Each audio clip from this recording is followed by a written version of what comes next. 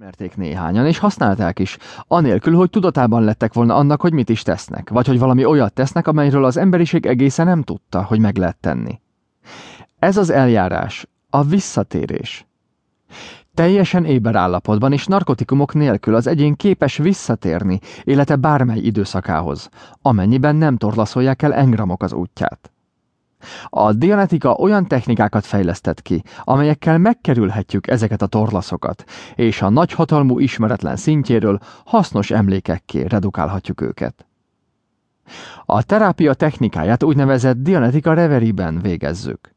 Az eljárásban résztvevő személy egy csendes szobában ül vagy fekszik egy barátja vagy egy professzionális terapeuta társaságában, aki az auditor szerepét tölti be. Az auditor ráirányítja a páciens figyelmét önmagára, aztán pedig a pácienst a páciens életének különböző időszakaiba helyezi pusztán azáltal, hogy megkéri, hogy menjen oda, ahelyett, hogy arra kérné, hogy emlékezzen. A teljes terápia az időnyomon való utazással történik, nem pedig emlékezéssel vagy képzett társítással. Minden emberi lénynek van időnyoma. Az élettel kezdődik, és a halállal végződik. Események olyan sorozata, amely az elejétől a végéig hiánytalan, ahogyan eredetileg rögzítésre került. A Dianetikában a tudatos elmét némileg pontosabb kifejezéssel analitikus elmének nevezzük. Az analitikus elme az énből, a tudatosság központja, az egyén teljes mérlegelési képességéből és a standard memóriabankokból áll. Ezek az egyén minden olyan korábbi érzékletét tartalmazzák, amelyet éberen vagy normális alvás során szerzett, minden olyan anyagot, amely nem engrambeli. Semmilyen adat nem hiányzik ezekből a standard bankokból, minden ott van, ha nincsenek szervi zavarok, teljes mozgással, színnel, hanggal, tapintással, szaggal és más érzékletekkel. Az én lehet, hogy nem érje el a standard bankjait olyan reaktív adatok miatt, amelyek kirekesztik a standard bankok részeit az én látóköréből. Miután az én clear-ré vált, megerőltetés vagy kellemetlenség nélkül el tudja érni egész életének minden pillanatát, és észlelni tud mindent, amit valaha is érzékelt, teljes mozgással, színnel, hanggal, hangszínnel és más érzékletekkel felidézve őket. A standard bankok adatainak teljességét és bőségét a Dianetika fedezte fel, az ilyen felidézések jelentősége pedig egy további felfedezés. Az auditor irányítja az én utazását a páciens időnyomán. A páciens mindenről tud, ami vele történik, teljesen ura önmagának, és képes visszatérni a jelenhez, amikor csak akar. Nem használunk hipnózist vagy más eszközöket. Lehet, hogy az ember nem tudta, hogy ezt meg tudja tenni, de egyszerű.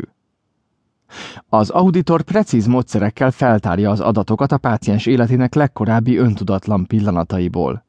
Az ilyen öntudatlanság alatt azt értjük, amelyet sok hatást vagy fájdalom okoz, nem pusztán azt, hogy valaminek nincs tudatában. A páciens így kapcsolatba lép a sejtszintű engramokkal. Amikor az auditor visszatéríti hozzájuk, és áthalad rajtuk, a páciens néhányszor újra megtapasztalja ezeket a pillanatokat, amelyek aztán törlődnek, és standard memóriaként automatikusan újraiktatódnak. Ekkorra már, ahogy azt az auditor és a páciens felfedezheti, a teljes esemény eltűnik és nem létezik. Ha figyelmesen keresnék a standard bankokban, áthelyeződve megtalálnák, de ilyen címkével: egykor aberráló, mint ilyet, ne engedd bekerülni a számítógépbe. Az öntudatlanság kései területei mindaddig áthatolhatatlanok, amíg a koraiakat nem töröljük. A pácienst nagyon kevés kellemetlenség éri. Főleg engrambeli parancsok miatt hőköl vissza, amelyek különféle módon diktálják az emóciót és a reakciót. A release-nél az eset nem jutott előre a teljes felidézés pontjáig. A clear-nél az egész életre kiterjedő teljes emlékezés fennáll, azzal a további pozitívummal, hogy fényképszerű felidézése, színnel, mozgással, hanggal, stb., valamint optimális mérlegelő képessége van. A release pszichoszomatikus betegségei rendszerint olyan szintre csökkentek, ahol többé már nem okoznak gondot neki. A clear-nél a pszichoszomatikus betegségek megszűnnek létezni, és nem térnek vissza, mivel a tényleges forrásukat véglegesen megsemmisítjük. A Dianetika release összevethető a jelenlegi normál vagy afölötti állapottal. A Dianetika clear pedig úgy viszonyul a jelenlegi normális egyénhez, mint ahogy a jelenlegi normális a súlyos elmebeteghez. A Dianetika számos felfedezésével, axiómáival